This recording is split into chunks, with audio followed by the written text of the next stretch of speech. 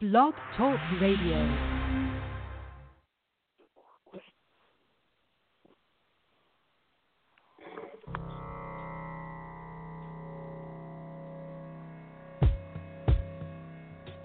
One time.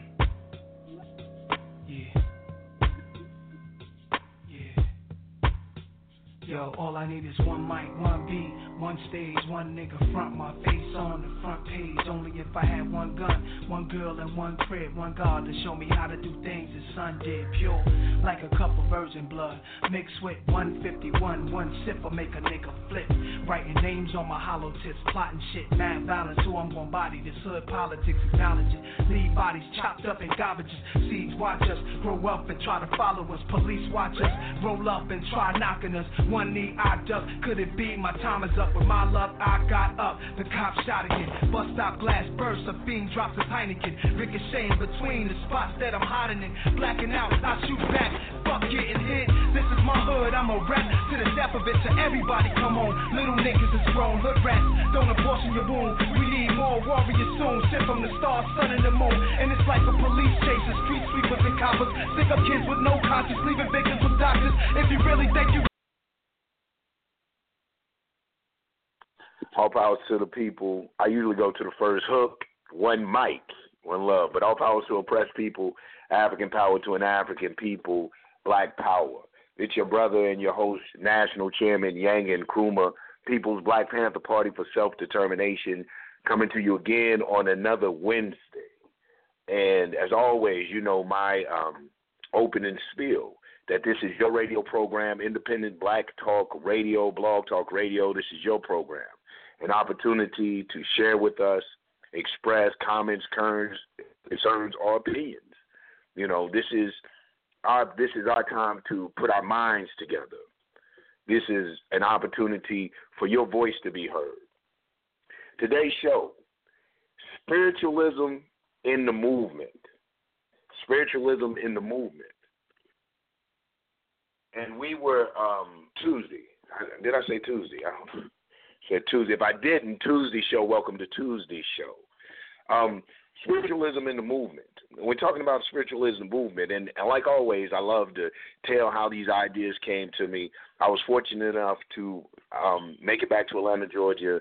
My sister was receiving her instructor's certificate for hair to be able to teach now. And going to a house after the after party, going to a house in my mother and there was a friend of ours, mutual friend, well known in the community, a very, I like to say, very prolific speaker, man, deep thinker. His metaphysics is on tight, and we were talking about the movement. And one of the things that he had said is that the movement, what we're missing in the movement, he said that we have the rhetoric, we have the strategies, we have solutions. We have analyzed the problem accurately in a lot of instances and cases, but we lack a spiritualism. We lack that spiritual connection, that thing that ties us to the movement, that thing that should be the motivating and guiding factor in why we do all that we do. And so when he said spiritualism, and talking to my Minister of Justice, my National Minister of Law and Justice today, we were discussing spiritualism. So one of the things, not just spiritualism in the movement, but the difference between spiritualism and traditional religions. The difference between the two.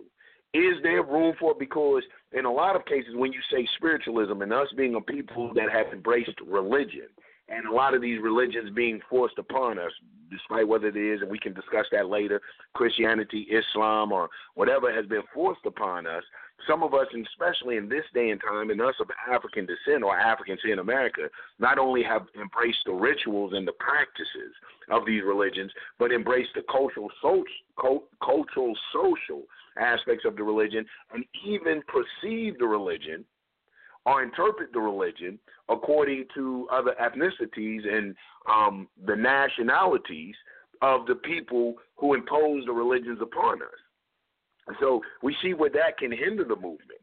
You know, so what is the difference between the two? And why is it important for us to have spiritualism in the religion? As for me personally, my take on it, I think that spiritualism, recognizing spirit, recognizing, and in a lot of cases, during this conversation, I will use spiritual and ancestors synonymously or interchangeably, And I think that looking at that, why it's so imperative is because, like I said in the opening statement or a few minutes ago, is because we miss when we don't acknowledge the ancestors, when we don't acknowledge the struggle, when we don't acknowledge the spiritual aspect of the movement, then we miss the mark. We miss the long-term objective. We are devoid. We begin to become devoid of the motivation, of the inspiration, of the thing that carries us through and keeps us constantly fighting. When you were missing, because we're not looking, not only are we deprived of, not only don't we have these, when we don't acknowledge the ancestors, and I'm not just talking about our predecessors, I'm talking about the ancestors all the way back, we become deprived of, or we cheat ourselves out of the heroes and the sheroes, and their perseverance and fortitude and commitment to the advancement and liberation, empowerment of African people, especially those African people here on the shores of North America. When we don't have a spiritualism, then the movement becomes, I think, clouded. The movement becomes polluted with immorality and unethical behavior that we constantly see cropping up in the movement. If we're honest about our organizations, and a lot of the internal problems we have just come from immoral behavior.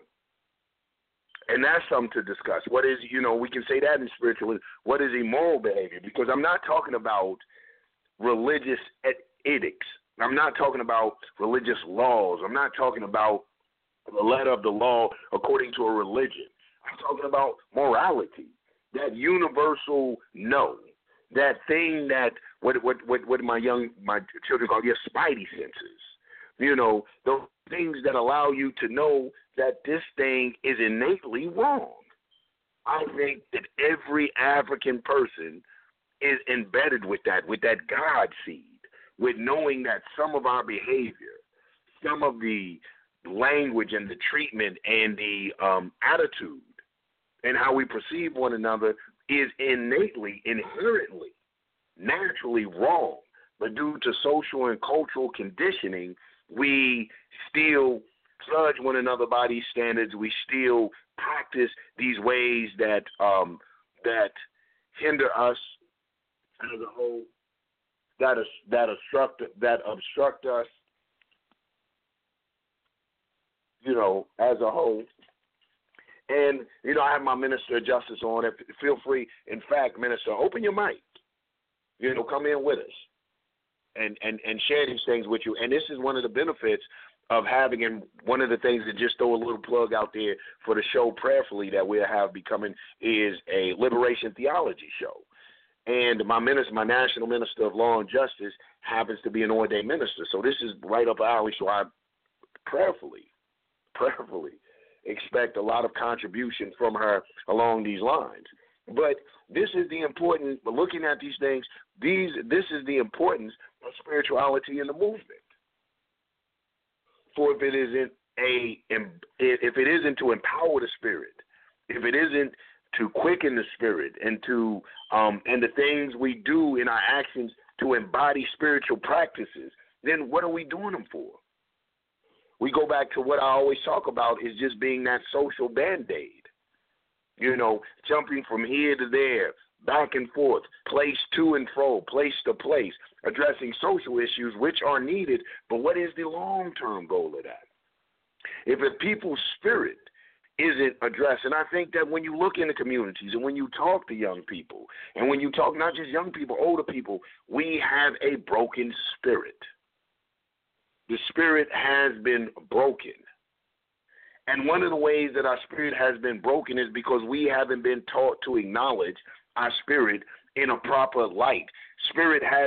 We have divorced our spirit from the tangible world. First and foremost, we've been taught not to acknowledge or to be frightened of African spirituality. Let's go on a minute. Let us be honest. If we're going to be honest, about anything at this particular time on this particular radio program, I hope that we can have complete and total honesty. We have been taught to be frightened of African spirituality.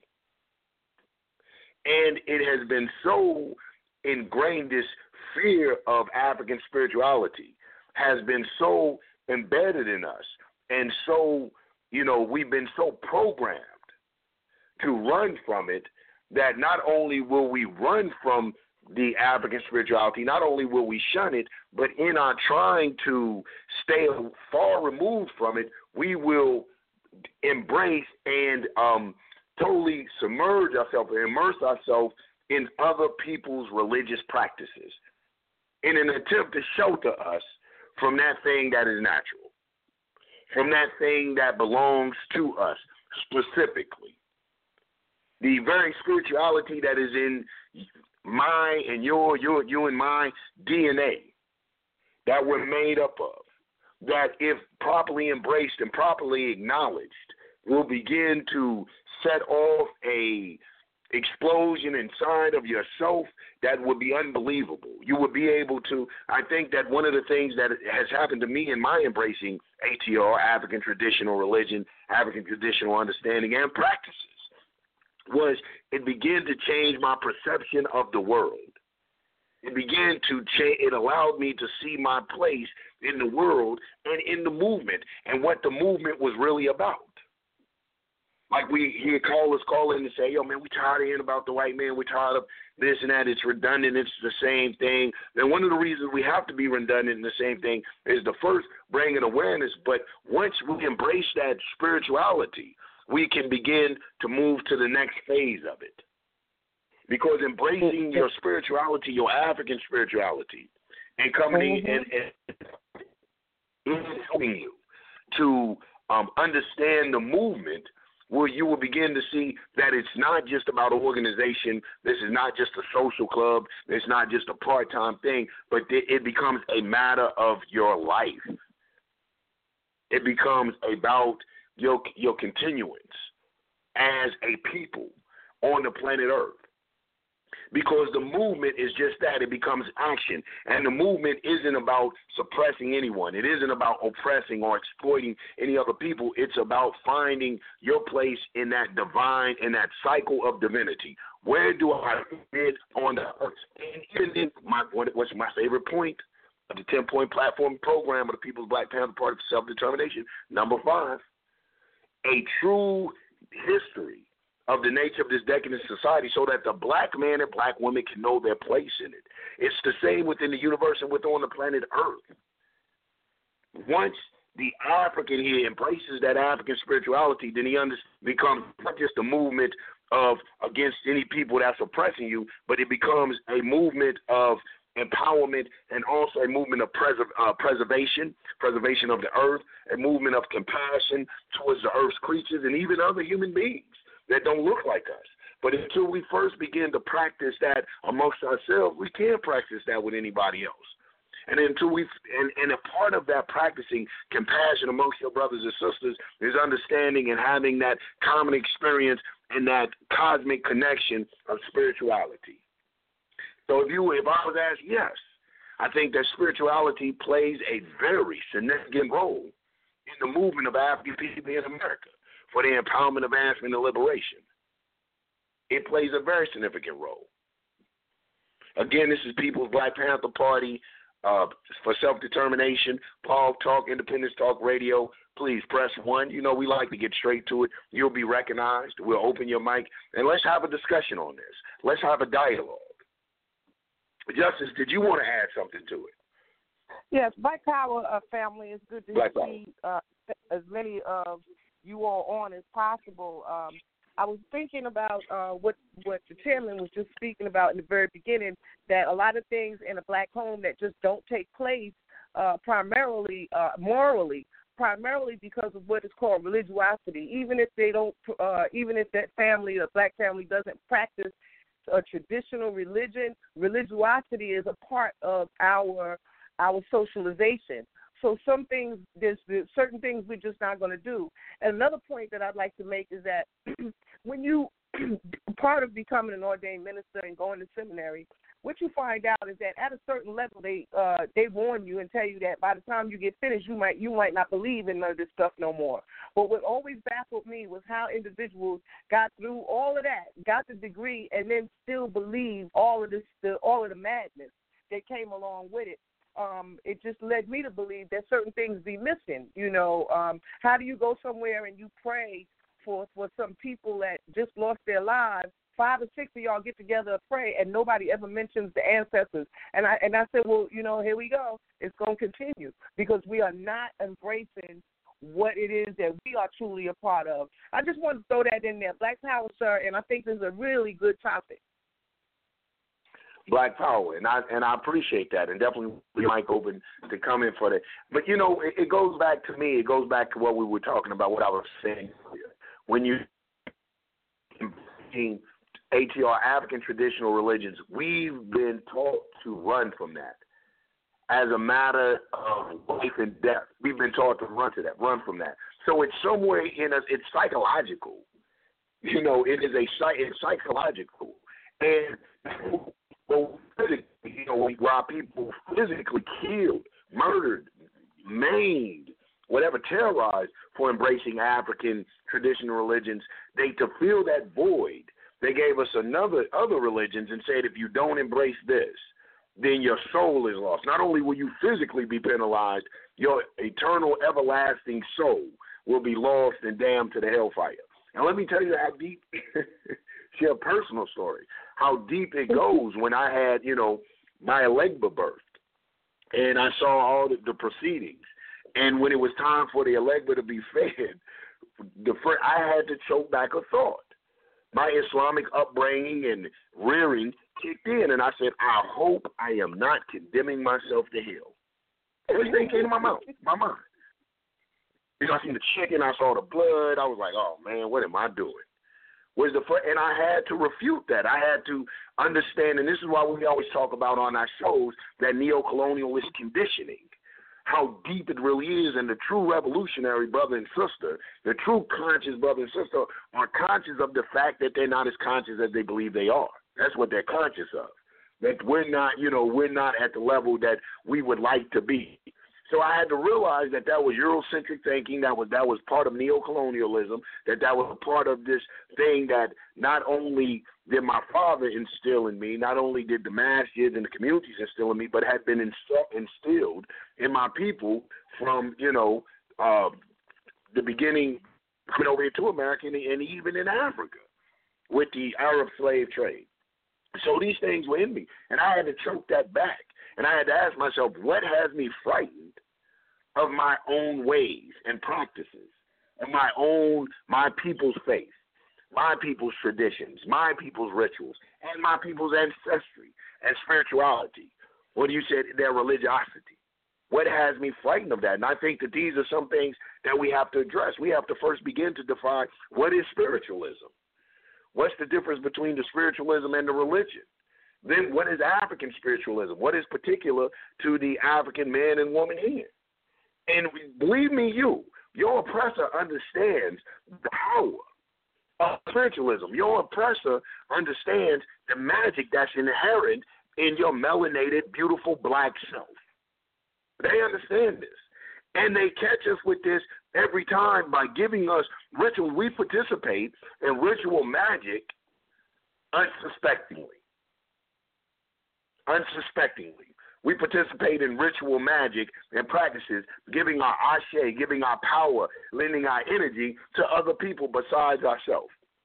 That's right. When you imagine, I tell the people, my Muslim brothers and sisters, I say imagine 5 times a day, 7 days a week, 365 days a year, Muslims of all hue, sexes, you name height, weight, whatever, pray these 5 times a day, facing the same direction, reciting the same words, making the same motion. Can you imagine the power and energy that is contained in that? But the Arab, the so-called Arab, and I'm going to say the so-called Arab because that's a whole nother discussion. We find that there's no such thing as an Arab. But this so-called Arab, being as crafty as he was, began to use Islam synonymous with Arabism or Arab nationalism, started to implement the Arab culture. You know, when we had Muslim, so-called Muslim leaders, black, that had taken those disciplines of Islam and some of the sciences of Islam and applied them to African people, the noble Drew Ali's and the Elijah Muhammad's, despite how we feel about them. I'm not talking about them personally as individuals, but I'm talking about the movement. There is no denying the Moorish Science Temple of America movement is founded by the Prophet Noble Drew Ali. There is no denying the effect and the economic effect. When you read the brother's book, Amos Wilson's book, Black Power Blueprint, in it, when he talks about the section where he talks about black economics and organizations, he says that historically in America, according to the history of America, when you talk about a black nationalist organization, there has never been one as economically successful as the Nation of Islam under the leadership of Elijah Muhammad. So when you talk about that these people, this man was taking dope fiends and reforming dope fiends and changing the character and the face of black America by transforming black men and women who were desolate and destitute, whose society had given up upon, using certain disciplines of Islam and certain sciences of Islam that were particular to African people here in America. And don't you think that this Arab didn't know it? He didn't just come over. All of a sudden we had this explosion of Arabism in Islam. He knew that he saw the power of the Honorable Elijah Muhammad. He saw the power. So like anything, but the Honorable Elijah Muhammad had such a hold, and the teachers that he had under him, the Sharifs and the Malcolm X's and the Farrakhan's. And he said, when I'm not a follower of the Nation of Islam, I'm just coming from a historical point of view or historical context, and this is factual. You know, that these people had safeguarded the black nationalist ideology at that particular time, and when Elijah Muhammad died, and amongst the rumors and allegations of him and the character assassination, because we as African people, we are tough on our religious leaders. You better be Jesus incarnate, God himself. Don't pass gas, don't eat you. So we're very tough. And when amongst that, they eased in. They begin to open up their centers. They begin to embrace us. Now, where did all of that come from? It came from them seeing our organization. They hadn't just got here. They had been here. In fact, they say Fard Muhammad was an Arab or something. If I'm not, and if there's any followers of the Nation of Islam or any people, please come aboard and help me with that. So the Arab hadn't just got here, but the Arab understood, saw the organization, saw the power, saw the potential, saw the economic stability. The Nation of Islam, under that leadership of Elijah Muhammad at that time, what did they have? They had our grocery store, our laundromat, our diner. It was a communal economic collaborative thing. It was cooperative economics that the nation had. So they saw that. So we saw that though the disciplines and a lot of the science may have been Islamic in title, the African spirituality, that black nationalist spiritualism, energy, the way that it addressed specific issues for us had taken hold. It's the same when you see it in Christendom. One of the most famous Christians to me was the prophet Nat Turner, who had a religion had been forced upon him. But due to his Africanness, his sense of justice and order and righteousness, when he read those scriptures, we all know the famous passage when he said that he looked in the sky and he saw black angels and white angels locked in combat. That he couldn't, his African self wouldn't allow him to see the scriptures from any other perspective but an oppressed African. That understood that the universal divine energy, whom some call God or whatever name we choose to give it, is a energy of love, is an energy of justice, is an energy of freedom and prosperity for all, and that all included him. And he was going to do what he had to do to eradicate it, wipe it out, and lead his people to freedom. All with that being the foundational base. So that spirituality, to me, can even be found in, and there may be some people who disagree, please, press 1 if you do, can even be found in the scriptures that have been imposed on us, the religions that have been imposed on us. You always hear me say I'm not one to throw the baby out with the bathwater. I understand that Islam, I understand that Christianity, I understand that Morism, and even the Black Hebrewism and all of these other things are experiences, or American experiences that the African here has went through. My cry has always been to remain, but to always maintain your African identity. And when you maintain your African identity and you understand African spiritualism, those scriptures, that same scripture you read as a colonized Arab in a neo-colonialist Arab mind, that Quran becomes a whole different Quran. That Bible becomes a whole different Bible. The Torah, whatever you read, it becomes totally different because it begins to address you. You begin to find the solutions for you in there. I tell people that, to me, it's not so much the scripture, because there's magic in the scripture. They say, oh, well, how can, the white man gave you that? He absolutely did. The Arab gave you that? He absolutely did. And they gave us the perception to read about. But you can't, how many times have you heard me say that, to say that it can't be Christianity, because this Caucasian is running things for the time being under this guise of Christendom. So where is his Bible, or where is her Bible amongst the Caucasoid people any different from the Bible? You go to their house, I'm willing to probably bet it's probably a King James Version. So what is it that they're reading that's so different from your reading, that the Bible reads for you misery and suffrage, pain? When you read from it, all you see is long suffrage. All you see is poverty. Suffrage equals piety. Poverty equals righteousness. Where in the scriptures is that saying to you, as opposed to when they read these same scriptures, that they go out and conquer worlds and lands? Same with the Arabs, one of the richest nations. How is it, what are they reading? How are they perceiving it and understanding it? That it empowers and emboldens them. But we've gotten into this mindset. We've gotten into this mind because we've abandoned our spirituality. Spirituality will guide you.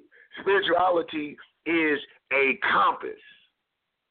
Spirituality allows you to know what's right and exact, and regardless if someone is professing the same beliefs that you have, same religious beliefs, they may be on different spiritual notes and spiritual planes. And if you're guided by spirit, then you would tell that Muslim, that Christian, even if that's your belief, you are completely and totally, absolutely wrong. You won't allow some so-called sheikh or some Joel Osteen or somebody coming in to interpret your scripture for you and tell you how to perceive your scripture as an African here in America. You will laugh. You will say it's completely ludicrous, because of the spiritual connection that you have with your ancestry, the spiritual connection you have with the universe. You know who you are. You know your place on this earth, and you know that all things derive from you. All things derive from you.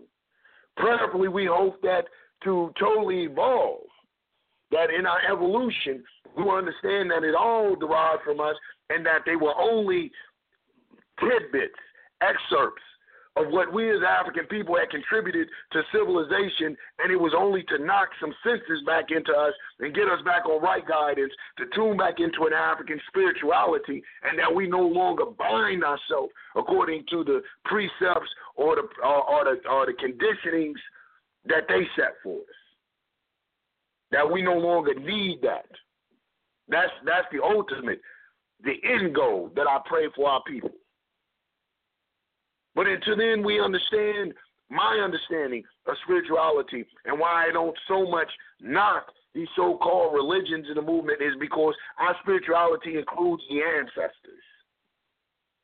It includes the ancestors. It includes having reverence for the ancestors, having a deep veneration, honoring, respecting our ancestors, which would be our papas and our mamas and our madis, our nanas, whatever you call them. And like I was taught, when going to the ancestor, you should go with that reverence, that respect, and much more, because these are energies that have made that transition. And how many of our people made those transitions with those belief factors?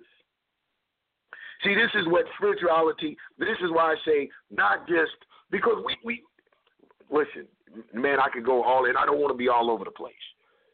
We not only, our spirituality, we've been so blinded and missing the mark on embracing spirituality, we still believe, in a lot of instances, and a lot of us believe that spirituality is religion. We believe that spirituality is religion. I think that this is one of the first things that we have to begin to correct, that spirituality is not religion.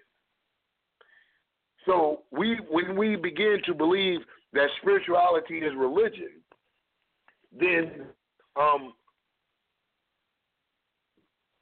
is not our ancestry. We begin to deny our ancestry. Why? Because our ancestors, when we talk about this honor and this veneration for ancestors, a lot of our ancestors made the transition embracing these ways. Not the spirit of these ways that was imposed on them, but embrace these ways. And we get a little knowledge, man. We live in this so-called information age. Google it, YouTube it, and we get a little information and a little knowledge, and we're so quick to begin to bash things. And we're so quick to begin to put down Christians and put down Muslims without really thinking how many of our ancestors are we putting down?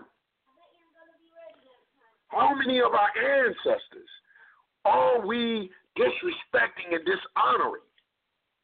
How many big mamas have cooked a Sunday dinner and went to church faithfully and prayed for you and I? Through an understanding that she was getting, does this take the spirit of Big Mama? Does this take the energy of Big Mama? And if you were in front of some of the things that I read on Facebook or some of the things that people go back and forth about religion, I ask themselves, I say, are they conscious of the ancestors? And if we think of the ancestors in the terms of our Big Mamas and Papa and things of that nature, would we say these things in front of Big Mama? Would you go in front of Big Mama and tell her that Jesus was a joke? And if you did, would you use some of the language? I'm not saying you wouldn't have enough heart to go tell Big Mama, hey, Big Mama, this might not be the right way. But you wouldn't go in there and tell Big Mama she's a damn fool for following a cracker. You wouldn't say that. And if you did, shame on you. Who would talk to their grandmother like that? Shame on you. And I don't think any of us, African people on this line, would even approach our papas and our nanas and things of this nature like that. I'd find it hard to believe. So we're asking for this same gentleness and delicacy in dealing with one another, but at the same time, it's not so much the religion. I don't embrace Christendom. I'm not a Christian, but I have not so much the reverence for Christianity, but understanding spirituality, that this is a medium, this is a part of the energy that is tied to the energies that I call ancestors. I don't have a disrespect for the Muslims.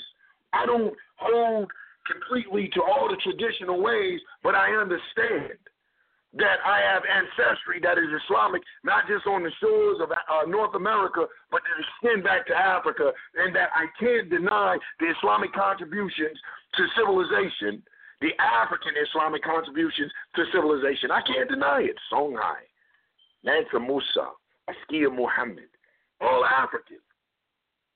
In my hatred for another people to deny that energy that is tied, that is inevitably tied, inexplicably, tied to our ancestry. This is what we miss out on so much. This is what we miss out on so much. Knowledge. We begin to, knowledge has replaced spirituality. Knowledge has replaced manners. Knowledge has replaced compassion. Knowledge has replaced so-called knowledge. I don't even call it real knowledge, because real knowledge is followed by wisdom and understanding. And wisdom is the not just the wise words spoken by the wise man, but the application of knowledge, which leads to understanding.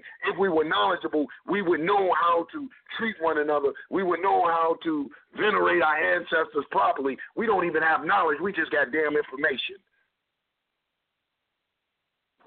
And with information, having information without practical use isolates you. So now we're isolated from one another, and we're isolated from the ancestors.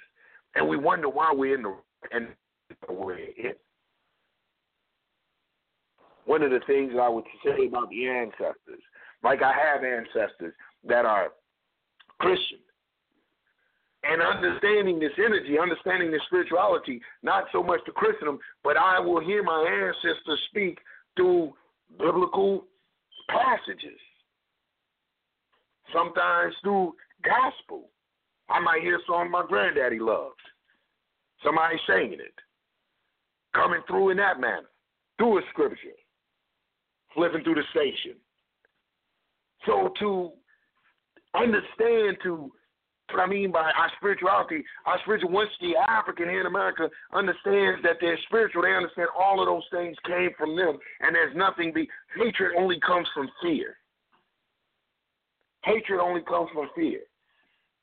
And so then we put ourselves in another quagmire.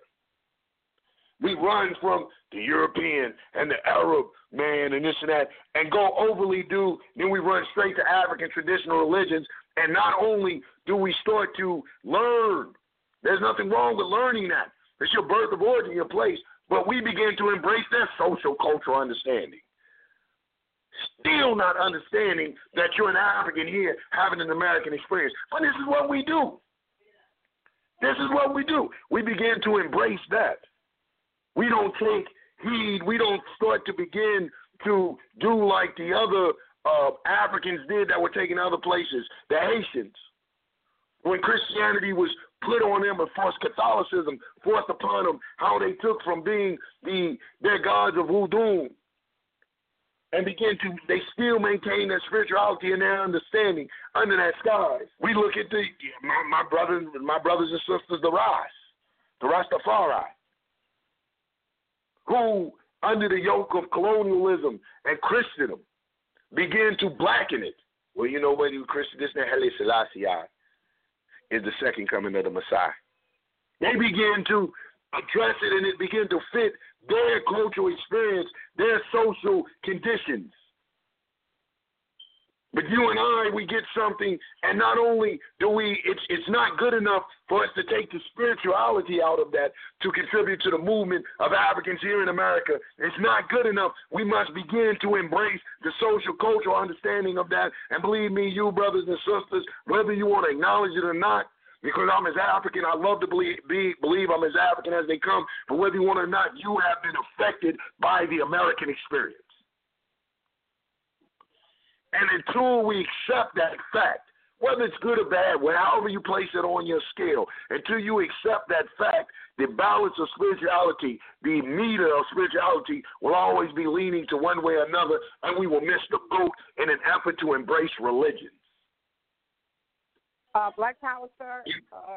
Black Power. First, I'd like to say that we have a question, 214-861. But before you agree to take this call, what I would like to say is that I think the biggest problem that I've observed regarding the movement and our spirituality is that the African in America is the only ethnicity who practices religion without culture.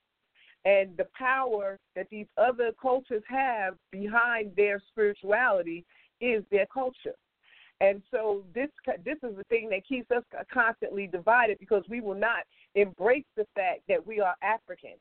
And if we just embrace the fact that we are all Africans, I think we could become one, regardless as to whatever religiosity we deal with. However, spirituality and our ancestors and whatnot should be incorporated into this traditionalist, whatever it is that we've embraced from our ancestors, and I'm talking about recent ancestors such as grandparents and whatnot.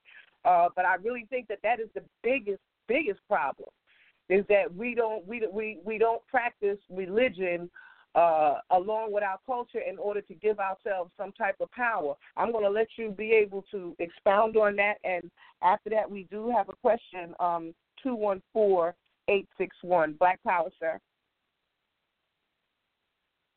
Black Power. There's really no expounding. I would agree. I would totally agree.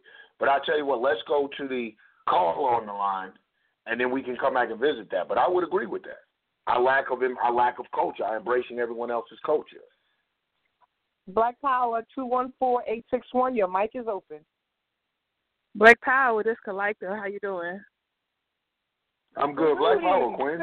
Queen, how are you? Hey, what's going on? I'm doing good.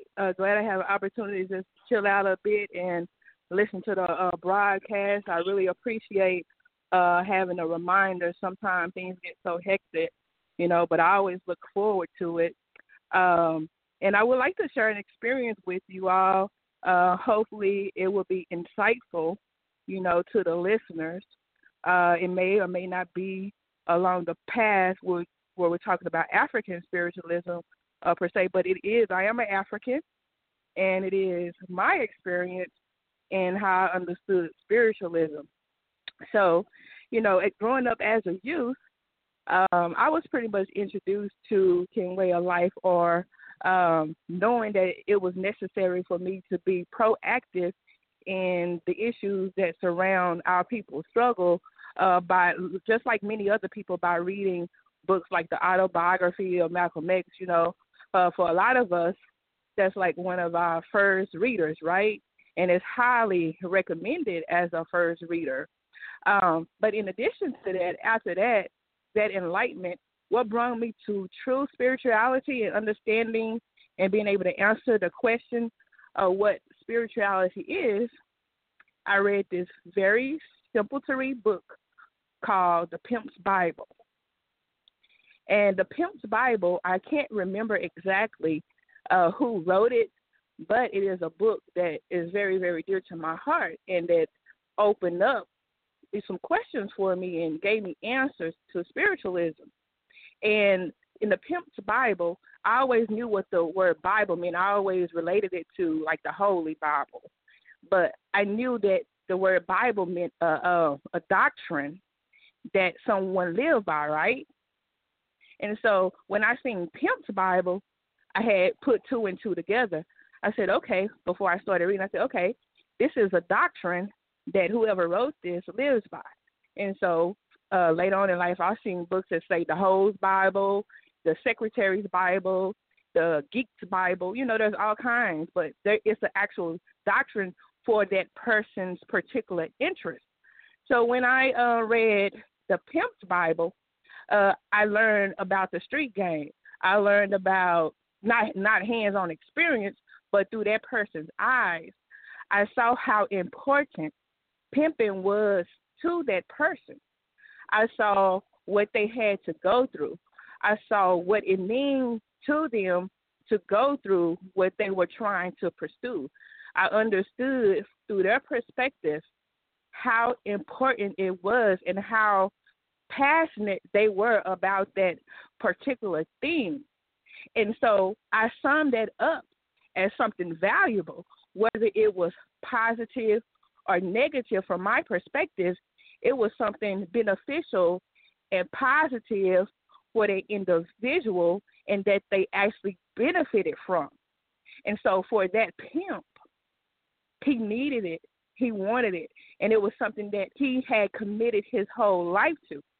And so when I sum up spiritualism, I never been able to put a direct factor on what it actually looks like, because in my particular life, there are like so many different dynamics just as other people that I have to pay attention to every small detail. And then there are some things that aid me in those details, and it causes me to have discipline, focus, and have a passion behind it.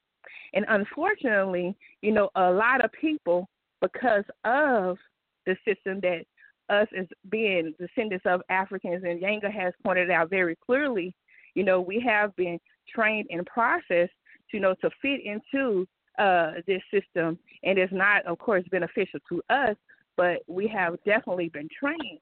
And so it turned my attention to what he was talking about, like the grandmas and the big mamas and different things like that. I remember there was a case of where this woman who was a grandmother, she was an elder lady, and she was beaten profusely by some young boys.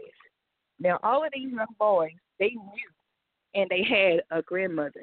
They knew wholeheartedly how a grandmother should be treated. However, this woman, one day, she had called the cops because, they were selling dope and so forth.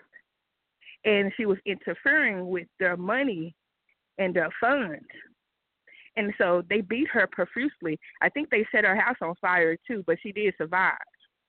But for them, their spiritual system and their God was money.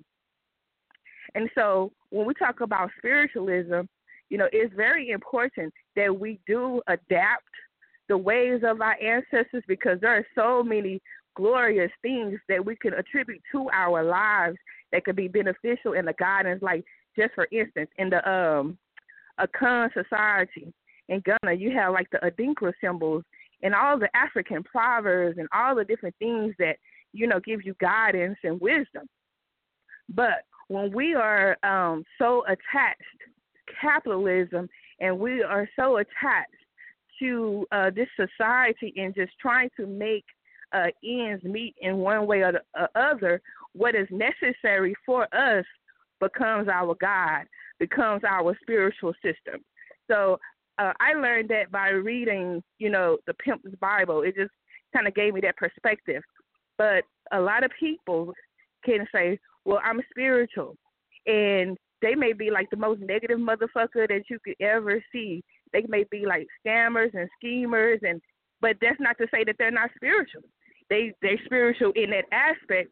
So, that's just a perception. My opinion may not be absolutely sound and correct in someone else's mind, but that's how I sum spiritualism up.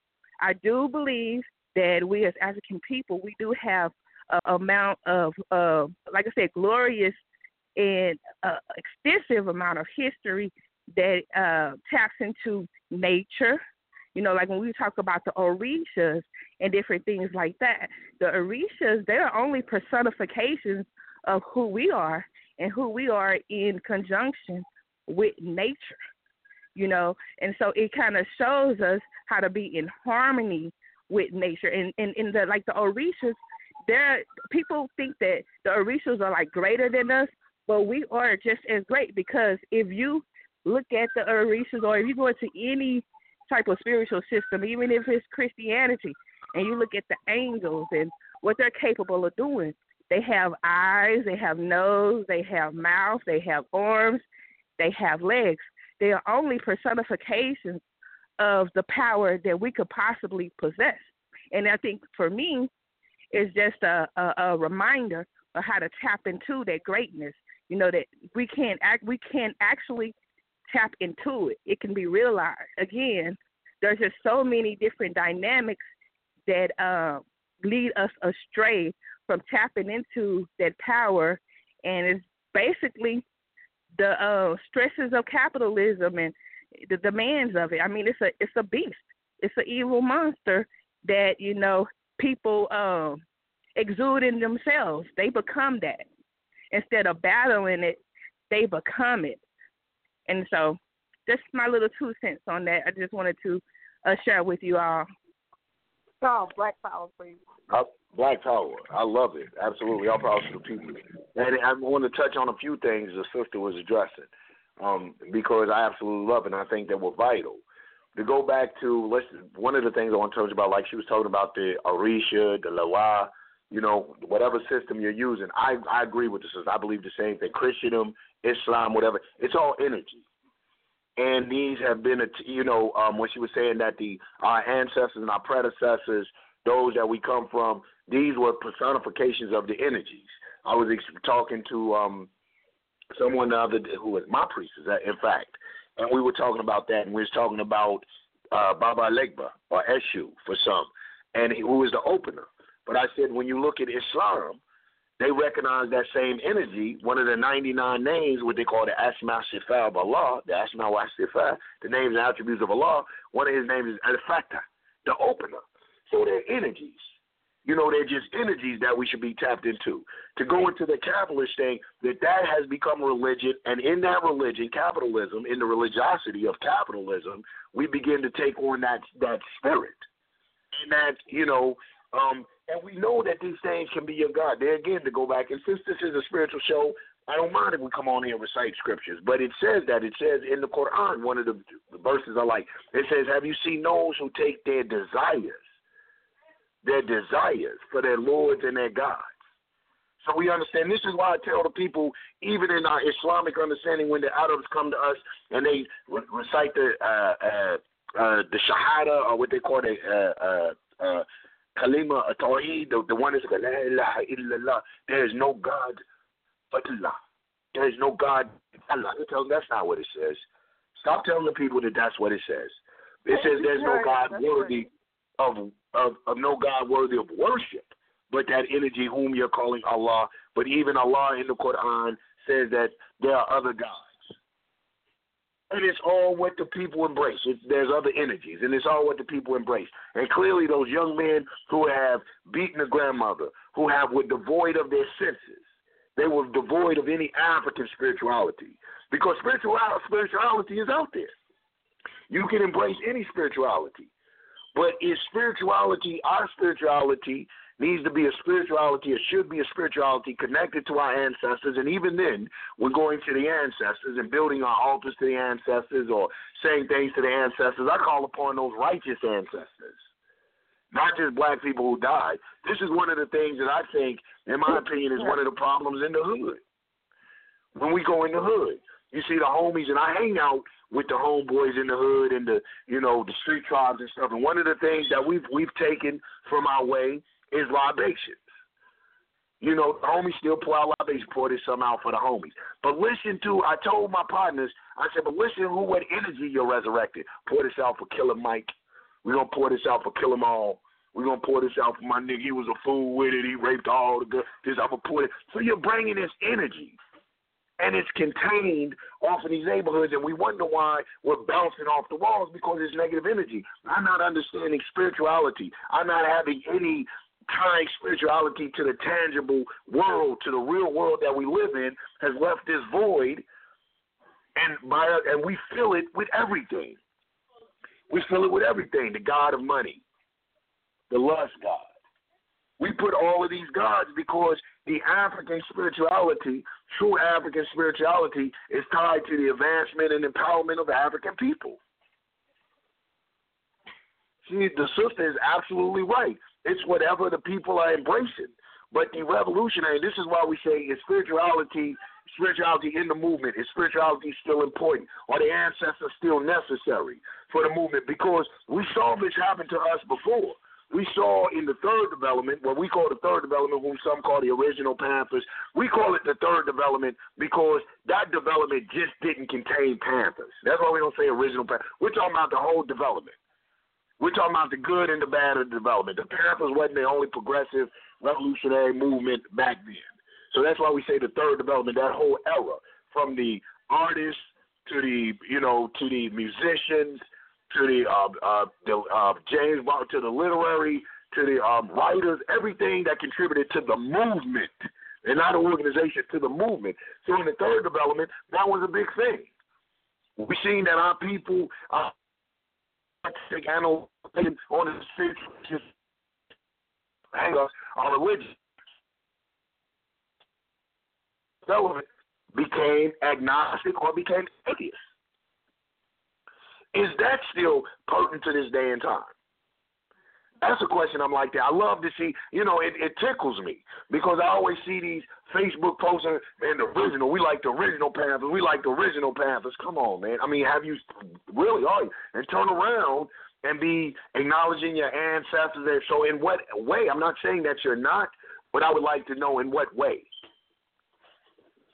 You know, so this in this day and time isn't necessary because we've tried that in the third development. We've tried that with the agnostics. We've tried that with the atheists. In this day and time, is it beneficial for us to embrace this African spirituality? And for my listeners out there, what is African spirituality? I think the sister made some very key points about the spiritual system, about the pimp's Bible, or whatever people, the young men that beat the grandmother because they were messing with their God, the money. What is African spirituality? I was like the system, you know, when I bumped into spiritualists. To me, especially coming from a religious perspective, spiritualism was an excuse not to have any morals. Most spiritual people I met were some of the most immoral, irresponsible bandits on the planet Earth, hiding behind beads and hiding. It was a reason to say that, you know, I don't have religion, I don't have a moral code, I don't have a code of conduct, I'm spiritual. That was a big cop-out to me until I began to study spirituality. And spirituality is when you're talking about a spirituality, when you're talking about this spirit, even the spirit of the human being. When you're talking about spirit, you're talking about that thing, they call it the indomitable human spirit. You're talking about that very thing that motivates you to continue. That's why they always say he broke his spirit. His spirit was broke. You know, you get the ring and he's got he's full of spirit.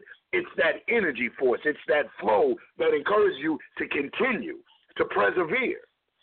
So are people really embracing an African spirituality? Or have their spirits been broke and been replaced with religion and the dictates of religion, whether those be traditional religions or non-traditional religions, dope selling, gang banging, prostitution? You know, have they been, and I'm not talking about the brothers and sisters that feel like they have to do what they have to do to make their living. I'm talking about people that have embraced these as religions and follow the codes of that. Because like the sister said, there's Bible to it. There's codes of conduct and ethics that go into these practices.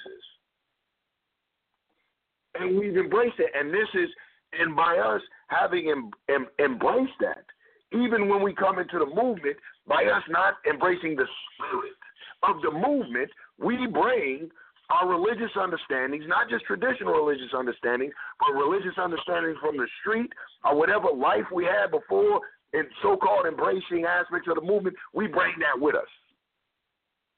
And this is why we begin to see organizations erode, break apart, fall apart, the hatred between the various organizations.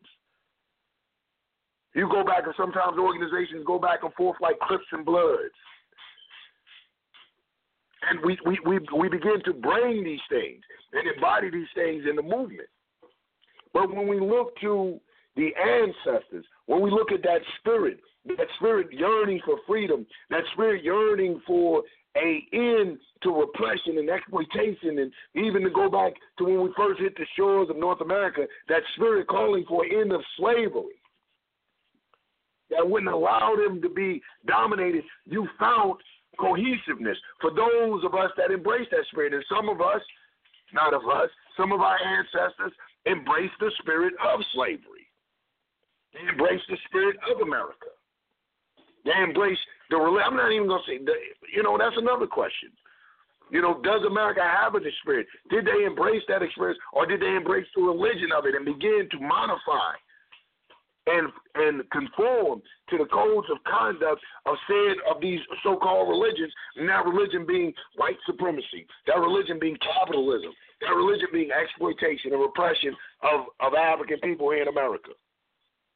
You're listening to the People's Black Panther Party for Self-Determination. I'm your host, Chairman Yang, your National Chairman Yang and Krumah, and we're Independence Black Blog Talk Radio. Tap 1 if you'd like to have something to say, or to come and express a comment or opinion. But these are, some of the things that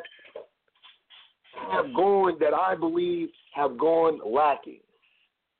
And I don't believe that we really have sat back and really examined how to begin to bring the spirit, the indomitable African spirit, off into our movement. I I don't think that we really have contemplated, because we've divorced it. When you find the spiritual, a lot of the spiritual communities, a lot of the so-called spiritualists, and even the so-called religious communities have divorced themselves from the movement and the struggle for liberation of African people.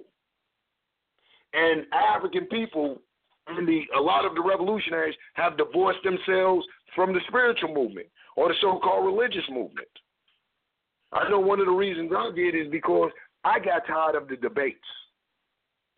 I didn't see where it was moving us forward. I didn't see where my debating with a Christian about Jesus or debating with a Muslim about Muhammad was moving us forward, when we both suffered the same oppression, when we both suffered from economic exploitation, when we still didn't have anything, when we were still a people that were being targeted systematically. So I never really embraced the community like that once I began to get a revolutionary understanding, because I felt like it was escapism. And it was a way to, there again, remove, nobody likes to be the nigger. Nobody likes to be the nigger, even if they have to have a false sense of self-importance. So they begin, I believe that it was brothers and sisters that began to study this thing just to belittle other brothers and sisters and to inflate their little egos. To make them feel like they had something nobody else had, and at the same time was a wage whore. Still had to go, you can be king of the lost dynasty of Egypt and still have to go punch a damn time clock. Still be economic, still be exploited in that manner. Black so I power, didn't sir? see, yes, Black Power. Oh, I'm sorry, I didn't mean to interrupt with your flow. No, it's fine. Okay, we do have a caller, 470-464. However, I'd like to first say what folks don't realize is that spirituality comes with principles. There are spiritual principles, and what are principles? Principles are morals. And so when an individual comes into the movement, that what they don't recognize is that this is a spiritual movement. And because it's a spiritual movement, all of the things that you used to doing, and I know this is child hour, but by the same token, we call it fuckery. All of that stuff that you're out there doing, such as wanting to steal from the people, profit from the party, steal people, whatever the case may be, those are individuals we were just speaking about with no spiritual principles. And in a minute, those are the ones that want to start professing their traditional beliefs and values, those traditional religions. But by the same token, where's your spirituality? And I love the fact that you're bringing this up. Because if we start talking about our Orishas, what we do get into is the moral aspect of living properly and not trying to hurt brother, and do everything you can to be able to empower yourselves as a people. But in any case, sir, if you have anything to say behind that, you let me know when to let in 470-464, Black Power. Black Power, you can open that mic. Hey, what's going on? Black Power. What's going on, nephew? Black Power. I hate to interrupt it. I hate to press one day. I'm enjoying it so much. I hate to press one. Okay. Hey, you better come on in, man. I'll be looking forward to your phone calls, nephew. Yeah, man. Listen, behind the wall, man, where there's nothing, you dealing with nothing but spirit. You dealing straight up. You dealing straight up with people's spirit. You know what I'm saying? Yeah. It's like, and going to where they strip you of everything that distracts you, it's going to enhance you. You see what I'm saying? Yeah. And me myself, like if you ask me, like, what you believe in? I'm Christian. You know what I'm saying? And I was sitting down with a Christian the other day. And he know me well. He like, man, you can say you're a Christian, man, but you ain't really Christian. I said, I am Christian. You know what I'm saying? Because Jesus was good enough for my mother. See what I'm saying? We done been so down and so far now, and that's who she called us. So guess what? That's what it is. I'm Christian. That's what it is. Where I am so spiritual. I'm so spiritual. You know what I'm saying? That this man is trying to tell me that I am not Christian. You know what I'm saying? I'm so spiritual. Absolutely. You know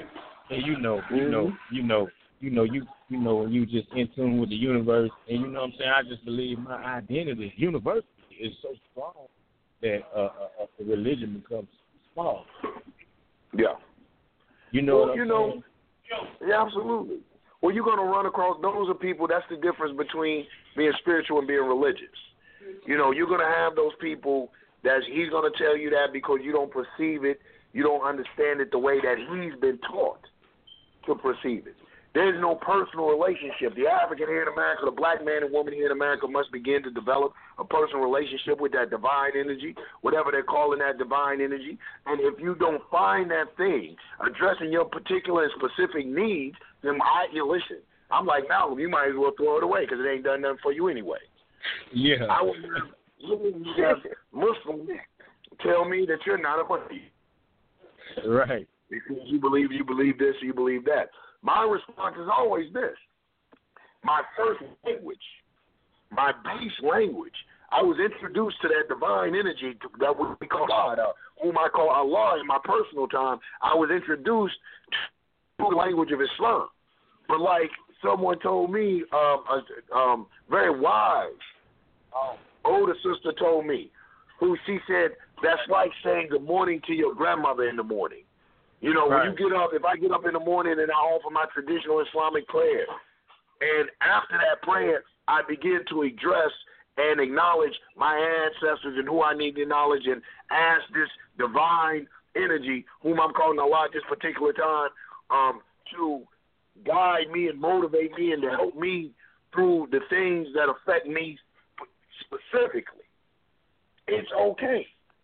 The African man and woman here in America must develop and cultivate their own sense, their own relationship, which will begin to address their spirituality. Absolutely. It's hard to have that spiritual connection when you're worshiping foreign gods. Mm-hmm. When you don't understand, when this God doesn't relate to you, when not your God, one of the things that they say one of the attributes of God is in Islam is al-hayy, the living. So if your book is in the living book, like I tell the Muslim, if this Quran is in the living Quran, if it isn't addressing the issues today, then you're just reading a history book. Right. That's the same I would tell my Christian brothers and sisters. Yo, if it isn't addressing your issues today, you're just reading a history book. When I read the Bible, when I read the Bible, I see the Jesus I see in the Bible is a bad-ass black revolutionary. Yeah. He was fighting Roman occupation of Jerusalem. He was fighting them Uncle Tom Pharisees and Sadducees who had took the church and was selling it. You know what I'm saying? He told his boy, when he went up on the mountain to pray, he gave his boy a sword, told him, don't go to sleep, man, keep watch. He came back, they were sleeping like, damn, y'all sleeping on the job? You ain't got my back? Yeah. I took him to court. My brother went to court. I see this black man going, he had to hide out. They looking to kill him and stuff. Yo, that's the story of black liberation, black revolution. But we have to get, but when we talk to see this white Jesus, this pale-faced Jesus who died for you and I, and they beat him and they kicked him in his ass and put thorns on his head. So then when they do you the same way, you want to go to quote the most past and misunderstood scriptures, turn the other cheek. They talked about Jesus, baby. Other cheek. They talk, not really understanding. Listen, brief history lesson on that scripture real quick, and I'm not going to digress. Brief history, understanding why he told his people to do that. Back then, the culture of people above you was to backhand slap you. If they wanted to disrespect you, they would backhand slap you. And so that was their way of belittling you, But if you turn the other cheek, he has to slap you with the front of his hand like an equal. That's a challenge. That's a challenge. And that's what they turn the other cheek. It's basically make that sucker slap you, make him challenge you. See, if he's slapping you with a backhand, that's a dismissive slap. That's for the servant. When you turned the other cheek, he would have to slap you with the front of his hand, and that was a challenge. A challenge of man, and he was challenging you then. So Jesus told him, turn the other cheek. If he slap you, turn the other one. Let him challenge you. Don't chop me off. Don't dismiss me like some subservient. I'm going to turn the other cheek. Take me like a man. Take me like a man. Yeah. She's like, that's what you know. That's what that was about. But they've taught us to perceive it and to understand it in this passive, subjective manner that totally doesn't. But when you're tapped into an African spirituality, when you're tapped into the very nature of who you are as a person, your place of origin, you know what I'm saying? And as a human being that is fighting oppression and repression, then you will begin to see the scriptures in an entirely different light. They will begin to inspire you. They'll begin to motivate you to fight for your freedom. Ain't nobody come and give you no passive understanding. You don't see them turning the cheek on nothing. They bombing. They kick you in your doors. They beat you. They tase you, pepper spray you, and attend church faithfully on Sunday. Mm-hmm. Yeah. Absolutely. Some of the major atrocities to us. So this is what, so I would tell my man, listen, Christian in whose light? Christian in whose eyes? Right. And how you was taught to perceive it and understand it. Absolutely. It has to be the thing that I tell everybody, especially for traditional religions, is like what the sister said when Sister Baruti was saying, one of the reasons that I do applaud some of traditional religions and say that it's advantageous at times for us as African people in America because we've lost our damn minds. Yeah. We've lost our minds. Yeah. If you don't have that first, if you're not if you're not self-checking, if you don't understand you're more like if you're beating a grandmother about drug money, that's, somewhere that you need some guidelines and some discipline. Somewhere somebody has failed terribly and is instilling guidelines and discipline and enforcing it. You know what? I don't mean, a lot of that has to do with bad leadership. You follow somebody who's 6 months older than you, ain't never been nowhere. I mean, this is just what it comes. This is what I see. I see people. They go on one side of the prison, they are angels. On the other side of the prison, whose baby is that? You know what I'm saying? So, it be about who's around. It kind of influence, and it goes back to the kind of spirit that you interact with. You know what I'm saying? The kind of spirit that you're mingling with. I don't just let anybody come back here because I don't want everybody sitting looking at my face. You know what I'm saying? Because I don't want the attachment. I don't want the energy that you come with. And that's exactly what it is. And that's exactly what it is. It's that energy. That's one of the reasons, in my study of the Orisha and the Loa and things of that nature, recognizing those different energies. See, when you recognize, understanding that we're tapped into all of that. That, like the sister was saying, Baruti was saying, that is us. That we're connected to all of those energies. And once you understanding the Orisha was a way to categorize and to understand the energies and how to deal with that particular energy. It's like electrician work. The red wire tapped to the white wire, which goes to the blue wire, but if you cross it with the yellow wire, you're going to blow something. The energies are the same way. The Orishas, the Loa, those spirits, that energy is the same way. So understanding when someone comes to me and they're very aggressive or they're very, they're a braggart and they're this and that, I say, that's that Shango energy. Brother. So how do you appease that energy? How do you deal and address with that energy? So knowing that energy helps you to interact, and this is the importance to me of spiritualism in the movement, but also understanding some of the African traditional religious understanding. Now, why I'm not a hardcore practitioner of any particular one is because I don't believe in trading off the shackles of one traditional religion for another. I'm not leaving Arabia to go to Nigeria. I love my Nigerian brothers and sisters. I love Ifa, Lafia, Lafia. Love it, but I'm not going to trade one social cultural understanding for another one and get over here and be a nigger, an African with an American experience, pretending to be Nigerian. I'm not going to do it. Right. I'm not going to do it. And I understand that these energies, see, you're not going to get me in such a religiosity that you're telling me that Eshu, whom I call Baba Legba, because I lean more towards a voodoo understanding, that Haitian, I like that revolutionary energy. I like that hot shit.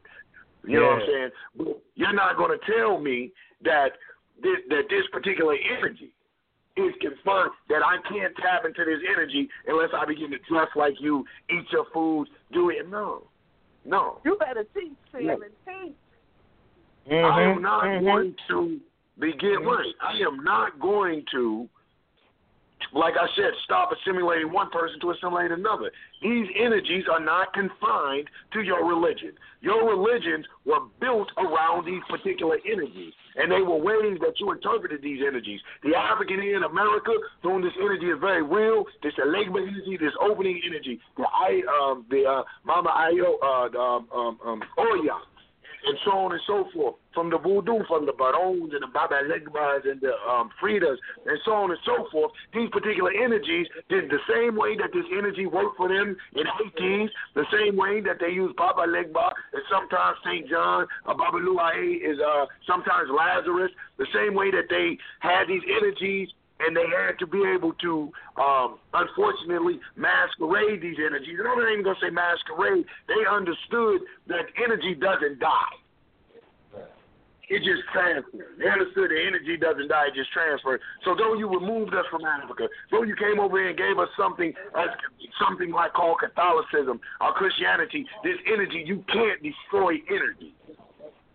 And the African here in America must understand that and begin to develop and cultivate manners and a spirituality, especially in our movement for liberation and empowerment, that addresses these energies, that call upon these energies, and that help us to embrace these energies and use these energies for our liberation and our freedom.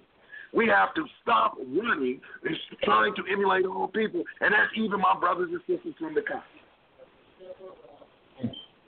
That's even my brothers and sisters from the continent. Because what has happened is the spirit of capitalism, a very real energy, has dominated even over there. So now you got these fake babalaos, these fake priests, or maybe they're even real priests, selling empty pots and shams and hustling the brothers and sisters who are not only seeking closeness to an energy source or to the Orisha. The unfortunate part is they're also seeking a cultural identity. We're also seeking a cultural identity, not understanding that the African here in America is the linchpin of revolution. We were raised in the house of Pharaoh. Who better to understand the workings, the inner workings, the downfall of capitalism, than one who has not only is forced to be a participant in capitalism, but capitalism was based and built off the backs of us in this feudalistic slavocracy called America that grew into a capitalist nation. Who better to know these energies to help us to get these particular things? What they're dealing with over there is neocolonialism. They're dealing with a whole other thing. So the energy is addressing their particular issues. But us running to a lack of cultural identity and running to identify with something has us not only embracing the Orisha, but embracing their social and cultural norms in ways and behavior. And I refuse to be one of those people that do that trade the shackle, that keep trading shackles, my mental, psychological, my emotional, and my spiritual shackles from one master to another. Yeah. Right. So you ask that brother, what does Christianity mean to you? Not how you perceived it. What do you mean real Christian in this day and time? What is a real Christian in this day and time? There's been no people that haven't used their so-called religion or their spirituality to their advantage. Not a one to their advantage. We're the ones that embrace this spirituality, and especially those of us that are those brothers and sisters that embrace religion wholeheartedly, that practice this extra love for everybody, this extra acceptance of all people. And we hold to this high moral ground, and we're not going. And you go in there, and these same so-called Arabs are selling khamr and khanzir, which is liquor and pork. The very thing that they're not supposed to. But this is what we hold. So you tell me, what is a real Christian? What is a real Christian? If it isn't one who is using these energies or using these religions to empower and to advance their people, which is what they're supposed to do. Didn't their so-called Jesus say, did I come to the house of Israel? Did I come to the Israel? That is not for me to cast my pearls before swine.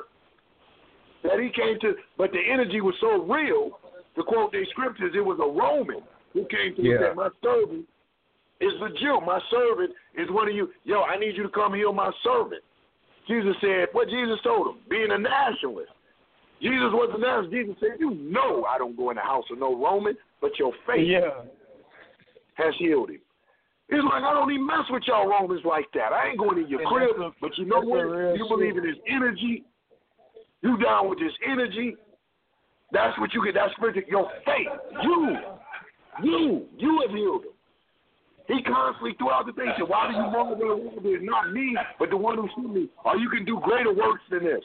He's constantly telling that energy given you. You tap into that energy, that divine source, that higher power, to empower you and your people. There's nothing wrong with that. Negroes run from that. Oh, my God don't practice it. Hey, what?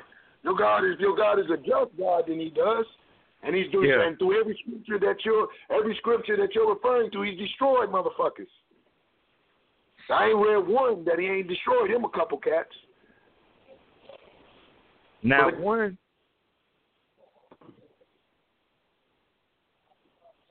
Oh, you said not one, Hakeem? Yeah. Yeah. But the African here, by not embracing the spirituality, but the religiosity, like Dr. Justice was saying, embracing religiosity misses the whole scope. He or she doesn't see themselves in these scriptures. He or she doesn't see themselves in any of these texts because there's not a spiritualism. Now, the thug, like Sister Baruti was saying, by them having a thug spirit, embracing the spiritualism of thuggery, embracing the spiritualism of butchery and savagery, then they see themselves in the thug religion. When they're listening to the music, they see themselves in that because their spirit has embraced that. When they're watching the movies of murder and mayhem and robbery and selling dope, they've embraced that religion, so their spirit, they see themselves in that because their spirit identifies with that. So they can see themselves, yeah, nigga, that's how I used to get it. Ooh, yeah, man, when I get out, you already know when I get out. Because their spirit has embraced that. But in two, the African embraces the spirit of revolution, the spirit of their ancestors, the spirit of moving forward, the spirit of justice, the spirit of righteousness. They will never embrace a way of life that provides the fruit of that. Well, they say a tree is known by the fruit that it bears. But the tree starts from a seed. That seed is a spirit. If you don't have that seed, if that spirit isn't in you, then your fruit is going to be rotten. Your fruit is going to be foul. Your fruit is going to be unedible. It's of no benefit to the community. This is what your fruit is. You know, not you per se, but those people who break it. So then, before even getting hardcore into these religions, we must examine what is the spirit, what is the African spirit in the movement. What is the spirit, and not just, and once we tap into the African spirit, once we tap into that spirit of African people in the movement, then it connects to a larger spirit of oppressed people around the world. They talking about, well, I mean, my God don't do, my God isn't a respect of person. My God isn't a God of division or a God of hatred. And I can agree with that to a degree. But you first must embrace the spirit that is motivating your people towards liberation and empowerment. And once you embrace that spirit, because that is a spirit of righteousness, that is a spirit that is anti-injustice, that is a spirit that is anti-oppression, that is a spirit that is anti-economic exploitation, every other exploitation. Once you embrace that spirit for your people, it is inevitable. It can only happen that spirit will be a spirit of all oppressed people internationally, worldwide. We will tap into that despite the religion. Because that spirit will be so anti-oppression that the Muslim will not begin to oppress or harm the Christian, the Jew, this person, and so on and so forth. But that's only when it's a true spirit of empowerment and the true spirit of seeing what's better for humanity. But you can't see what's better for humanity when you're practicing a religion, especially the way that we've been taught, because religion has taught us to be divided. Religion has divided us. And we have to understand why that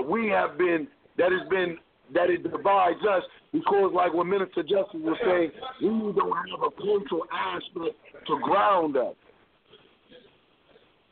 You find us practicing the worst atrocities against one another. I'm telling you, go look at Arabia. Yeah, because if we put religion to the side, we realize, this is our only difference. This is our only difference. One more time. I said, you put religion to the side, and we'll realize this is our only difference. Yeah. This is the only thing. This is the only thing. An invisible line. It's not even real. That's right. And exactly, but it's the social cultural aspect we haven't embraced. We can go anywhere in the world, and those people that have a nationality embrace. You don't find the atrocities Arab Muslims visiting those atrocities on Arab Christians. Right. You don't find them. Now go to the Sudan in Africa. The Sudanese Muslims are killing Sudanese Christians, and they black as hell. You don't find that within them things. You don't find that amongst their own things. But when we begin to, even in the Sudan, they will call themselves the Arabs, the Janjaweed. They invite Arabs to come in and kill Africans because they embrace Christianity. Because the religion has become synonymous with our ethnicity. Because there's no spiritualism there. Once you have the spiritualism of your people, the well interest of your people, the continuance of your people, the advancement of your people, then you will begin to hear the voice. You will begin to see the moral compass of spiritualism. You will begin to hear the voice, if you want to call it God or whatever name you're calling this divine force, this divine energy. You will begin to hear it, and you will know innately that what you're doing to another human being, first of all, but more specifically, what you're doing to a human being that looks like you is dead ass wrong. Mm-hmm. And the biggest threat group in prison right now is the Muslim community, and that's true. Yeah. I'm serious. Yeah. I'm talking about violent. They will get on your ass and go right on out there and pray. Like you know what I'm saying? Like the biggest game. You gotta love it. You gotta love it. You gotta love it. And I applaud my brothers for getting that prayer on, but this is what I want to tell them. You know, and they can get mad at Uncle, whatever. But you know me, and you know how I know that Quran back and forth. You know how we do. I'm gonna tell you, all of that's cool while you in there. Mm-hmm. When you pull it, but that's what I'm talking about, the religion of it, the spiritual of it. When you come home to maintain it, and not just maintain your prayers, but to let it be manifesting your limbs. That's for the Christian. Everybody embrace religion behind walls. Yeah, don't embrace and you know who they are, who they sole number one enemy is? Themselves. Nation of Islam. Themselves. If the E-man find out that you are Nation of Islam, they coming down here to get you. That's the truth. If you put your people anywhere in the equation, I'm serious. I joke with them all the time. You know, I don't care. I go down there and I tell them, you know what I'm saying? Hey, I'm gonna go get the E-man and let them know. I'm gonna let them know. Y'all might as well pack it up. You know what I'm saying? That's their biggest problem. That's their biggest. You know, not mine. You know, but they don't like that. Yeah. They don't like that. You put your people in the equation. You know what I'm saying? Then you putting everybody else in danger. But that's the way of it. That's the way it goes. Yeah. Well, you know, it's a whole different, like you said, behind the lines. It's a whole different scene behind the lines. And we pray. If I got anybody else, Justice, too, I don't want to keep them. You know, you keep my nephew on, but I'm just letting you know, sister. Anybody else trying to? But absolutely, it's a whole different thing behind the walls. And then they're dealing directly with their spirit, directly with their energy. Ain't no hide. Yeah. You know what I'm saying? It's something on your mind. I'm gonna see it on your face. You know what I'm saying? Yeah. I'm a, it's serious. You know, it's there. But it's there. relevant. Absolutely. It's relevant. You know what I'm saying? You know. Yeah. It's absolutely. Black Power, gentlemen. You know, whenever I see some things happening in the movement that are truly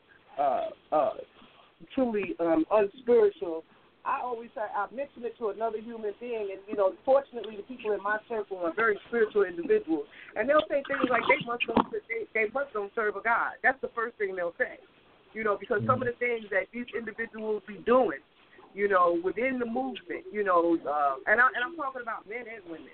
There's some of the things that they be doing, you just say to yourself, you know, like, well, how? And then you ask yourself, are they really trying to move us forward? Is that what? Because this is definitely not going to move us forward. I think, you know, they come in for different reasons, but by the same token, spirituality is the basic foundation that's missing from the movement. And if we ever pull that part of it together, we're going to be a force to reckon with, gentlemen. Black Power. Black Power, absolutely. Absolutely. I think and it goes to, we talk about, you know, I'm always referring back to, especially in our manual, the 3 Ds: defy, develop, defend. Defying that spirituality. One of the biggest things I'm constantly preaching against, like what the people say that I get redundant on, that, you know, I'm always going over, is that African identity for us going through this so-called American experience. And define that spirituality in how it relates to us. Stop relying on outsiders to completely feel, act, and behave like naive children in everything we do. In everything we do. We behave, and like, I'm going to put you on, I'm going to, like, press one again because your things in the background is. Yeah, give me, they get, you know how it gets. Yeah, I already know. So then if he wants to come back in, he press 1, he, you know, hit him back up. Remember nephew's number. But it's because we behave like naive children. We still behave like we are clueless.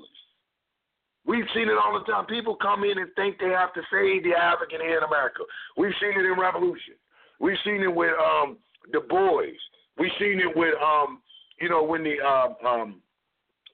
Rustin, that was with Dr. King and so on, and so many other prolific black activists and so-called revolutionaries when the communists came in.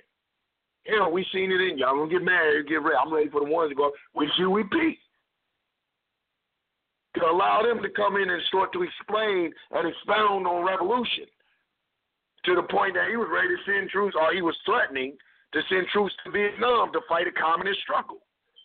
So we always we start to behave like naive people in whatever school of thought we get in and begin to put ourselves on the back burner. Never looking at it scientifically or from a scientific perspective on how this affects us directly. This is why I love, you know, I think in my political thing that I'm an incremist, you know what I'm saying, scientific socialist, but one of my heroes that you talk about expounding on revolution from a perspective of Africans in America, and the whole in our revolutionary struggle, just not nationally, but how it internationally ties, is my man Chairman O'Malley Yesateli. Check him out, All African Revolutionary Party. Serious, brother, serious. Because we have to get out of this naive stage and we have to evolve. Our spirituality must encompass not just our glorious history on the continent of Africa, and not just the tumultuous and the atrocities that awaited us here on the shores of North America, but must also include the third development, that whole revolutionary movement, the civil rights movement, the Black Power movement, and the movement of today. Our spirituality, as well as our revolutionary practices, must embody all of these things and combine all of these things into how it is specific to African people in America. It'll always be my theme. I am sick and tired of us emulating everybody but ourselves and not having an original thought. and not having original thought. It's understandable in the baby steps that we take. I don't knock Elijah Muhammad.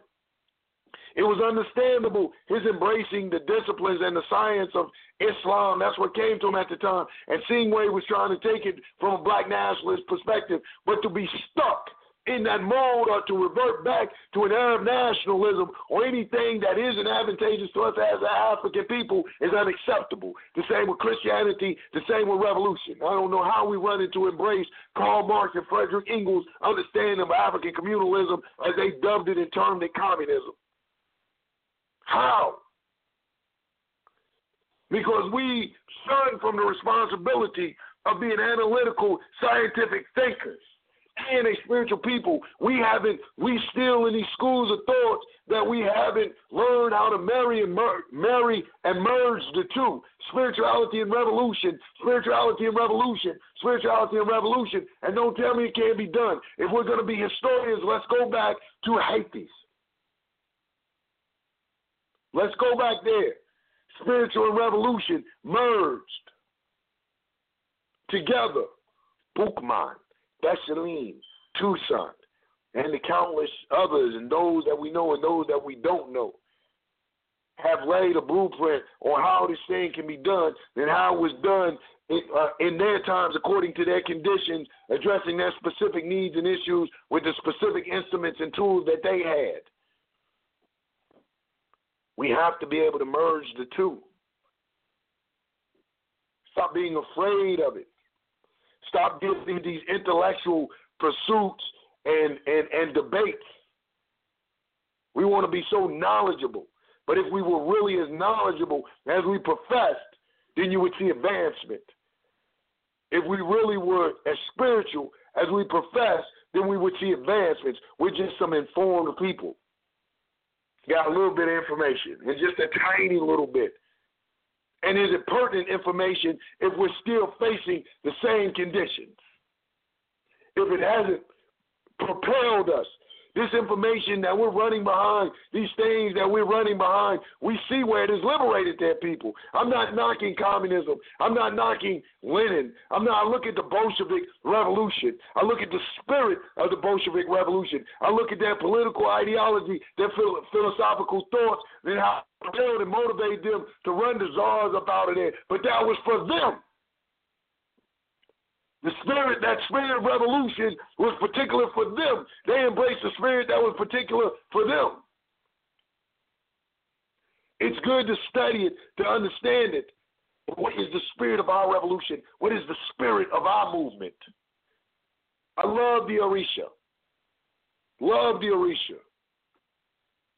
Love the Lewa and Voodoo. Especially my being Baba Lekba. Love it. Love it.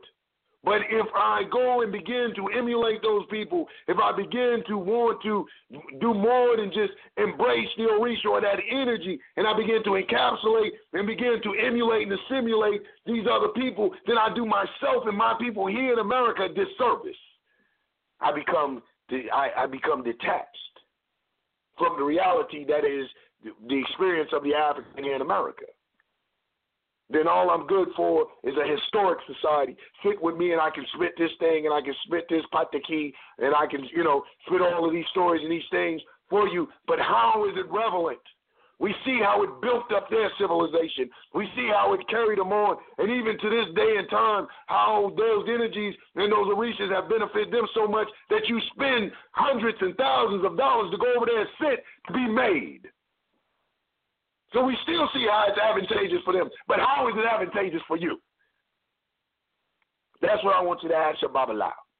Yo, man, how is this advantageous for me? You want this $1,500, this $2,500? I got to come over here. I got to sit with you. I got to get on the mat. I got to be initiated through this. How is it advantageous for me?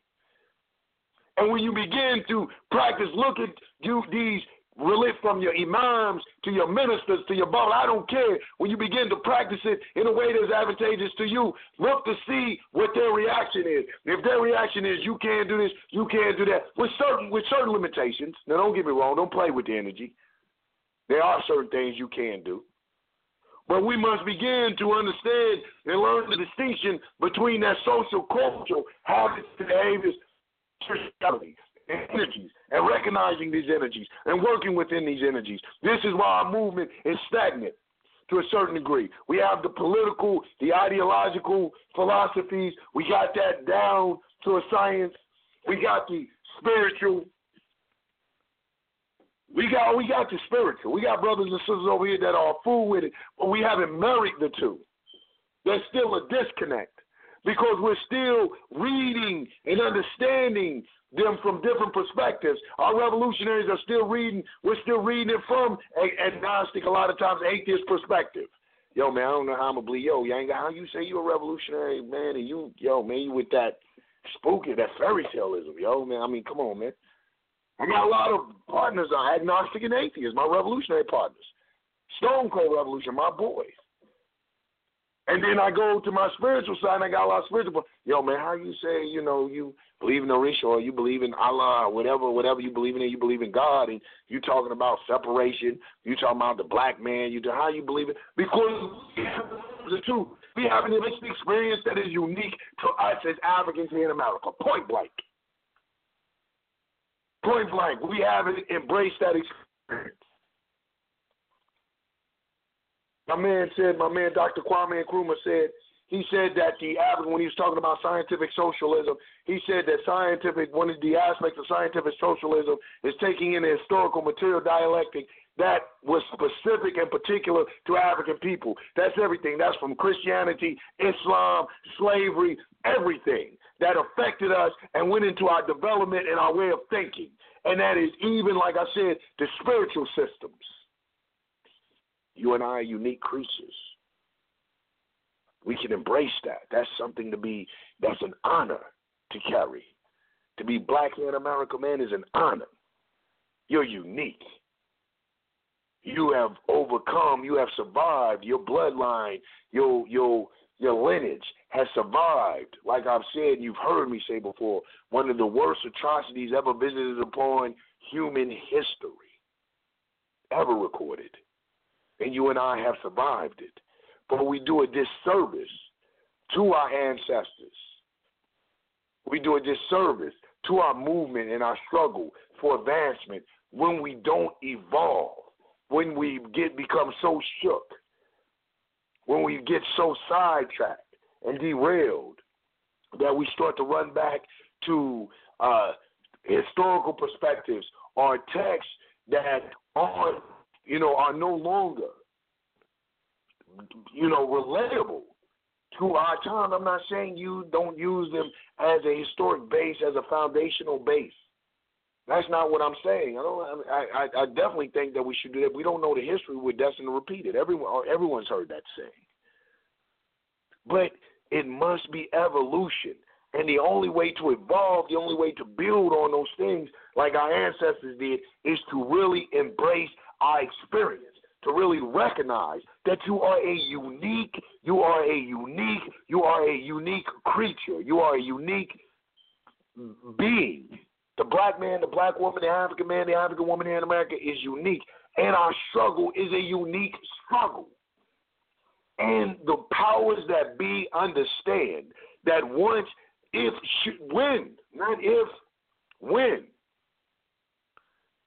we fully embrace revolution and the revolution comes, and that change, that complete, total, and constructive change for the betterment of African people come, then it will unravel and undo the system of oppression, exploitation, and tyranny that they built their way upon, their life upon. And this is why it's a deliberate. So they could care less about your Orisha, your Lawa, your Jesus, your Allah. They don't care nothing about all that. You ain't got you thinking they really hate you because you so spiritual, this and that. They're glad that you're sidetracked. As long as you don't address the real issues that affect you. I like what the sister said, Sister Broody, when she came in and said one of the real issues, and that issue being capitalism. One of the real issues that affect you. They could care less what you're professing. And we see it, and the reason that energy and that spirit is so real is because that spirit is nameless. It infiltrates all religions. All religions are being, and all religions talk about them. Christians, how they say Jesus overturned money tables. Allah says in the Quran, have you seen those who sell my verses for a small price?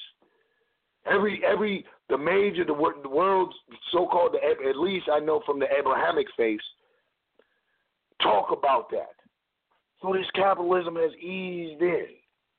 So if our spiritualism isn't addressing economic empowerment, economic stability, cooperative economics, communalism, then we need to ask what it's doing, because it has done it for every other people. It has done it for every other people, right in your face. They put it right in your face. Don't the Jews say that they the chosen people? Jesus said, I come only to the house of Israel. Muhammad said, I'm the best of people, which were the Arabs, and I'm the best of the Arabs. All of them said, they put it in your face. And you and I run around here and we talk about unity and all embracing kumbaya.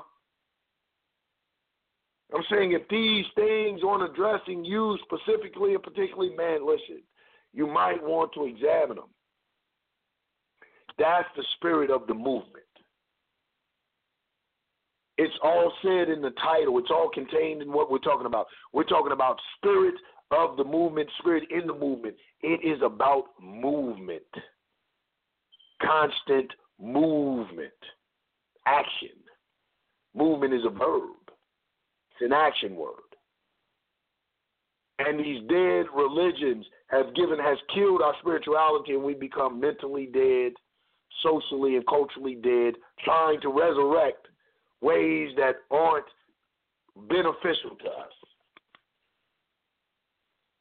All in an effort, not only to be accepted, but this is how deep and thorough the brainwashing is in what we think, all in an effort, and what we believe would be salvation. We have to wake up from that, brothers and sisters. So spiritualism, to me, is a wonderful thing. It's needed.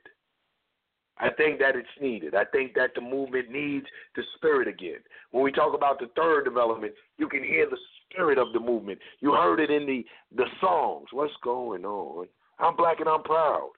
You saw it in the artwork, in the dress, in the language. What's happening, babe? Black power is the spirit of the movement, in the drums, into everything. And we have lost the spirit of the movement, because then not only were we embracing and looking into African traditional ways and cultural values and returning to an identity that was particular to us, not to any other people. We may have wore dashikis and things, but we had a swag and a flavor that was specific to the African here in America, and we embraced and captured that spirit. And like I said, you could find that spirit. When you found that spirit, you even found that spirit in the traditional religions. You found that spirit in the traditional religions. That spirit of liberation, that spirit of black pride, that spirit of black unity, that spirit of freedom, the spirit of justice and love. We found that.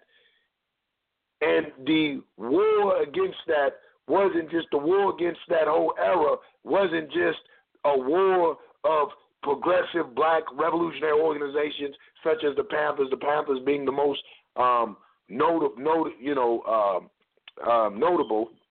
at that particular time, but it was a war waged against the whole black, like he said, stop the rise of the J. Edgar Hoover's famous memo, stop the rise of a black messiah, the black movement, that black messiah energy, that galvanizing of the masses.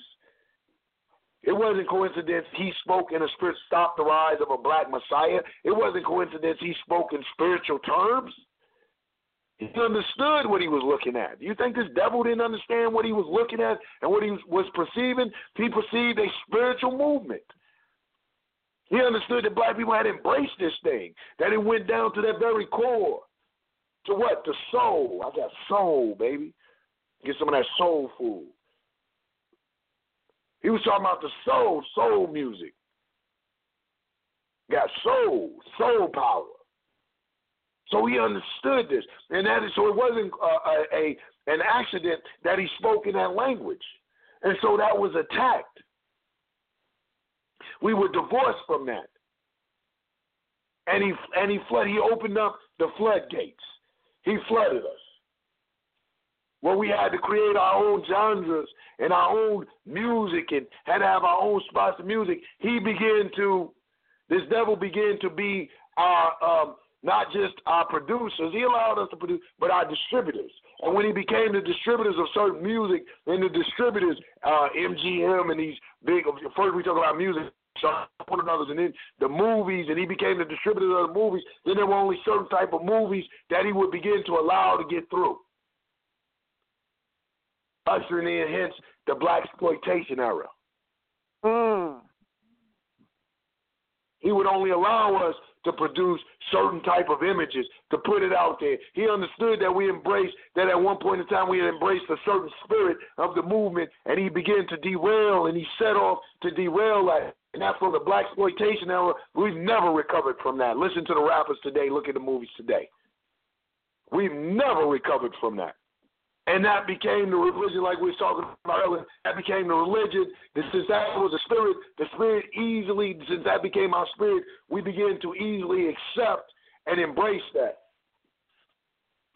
So today, where 30, 40, 50 years ago, the things that's being said today, listen, not even 30, 40, I came up I remember when the music began to shift. I remember the blaxploitation all the way back from Superfly.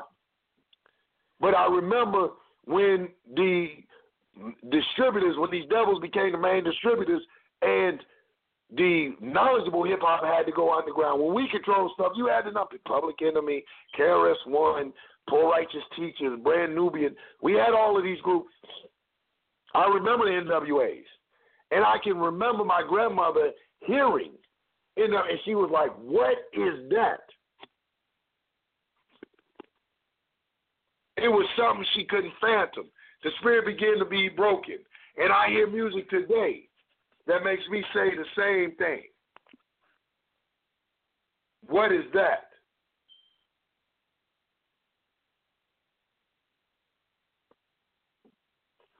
So, I think, pardon me, I did. So that's what one of the things that we have to look at is that spirituality. So one of the things is, that I've been told that one of the things to touch on, and I wish that we had earlier, about us being in control of our spirituality.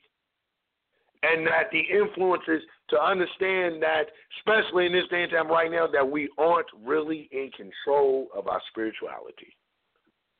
That we don't have control over it. That we've relinquished it. We've given it away. And it's so subtle and so subdued that we're not even mindful that we're doing it. It's something that it's something that should be guarded. Listen, go back to the Quranic passage. Allah says in the Quran, He says, guard your prayers. Those Muslims on the line can relate to that. He says, guard your salah. Your spirituality must be guarded, ever vigilant about the intake, ever vigilant about what you're feeding it, what you're putting into it. If not, you just flying by the, breathing by the wayside, flying in the wind. That's the show, brothers and sisters. That's the show. It is, I will end it with, because it is such a serious show, I will end it with a reminder for us to be ever vigilant,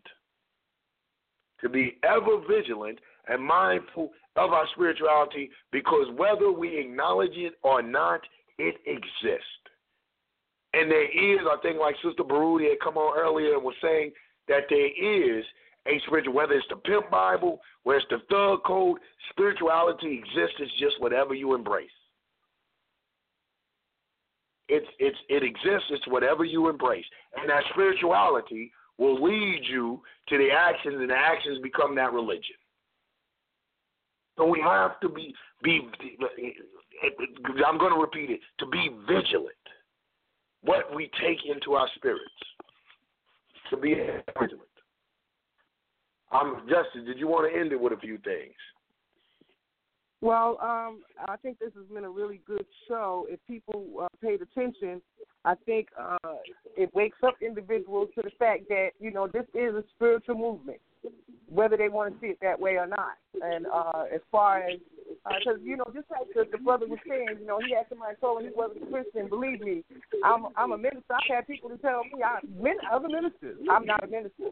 Because their concept of being a minister and what a minister really is, it's a person that gives instant comfort to people that are in need. So, but their idea of it is totally carnal. It's totally carnal. They have no idea of the spiritual aspect of it. I just know that the movement needs more conversation on the spiritual aspect. We need more conversation on that to be able to weed out the individuals that's how those little imps and those jinns, that's how they slipping in, because nobody is watching the spiritual aspects of it, sir.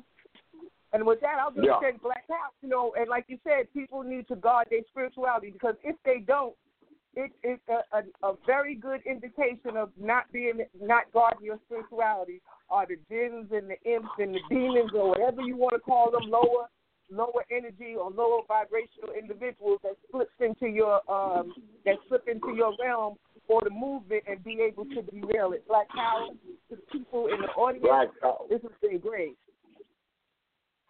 Black Power.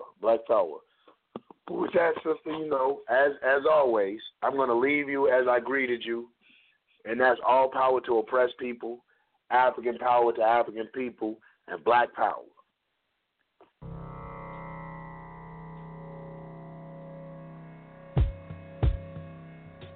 One time.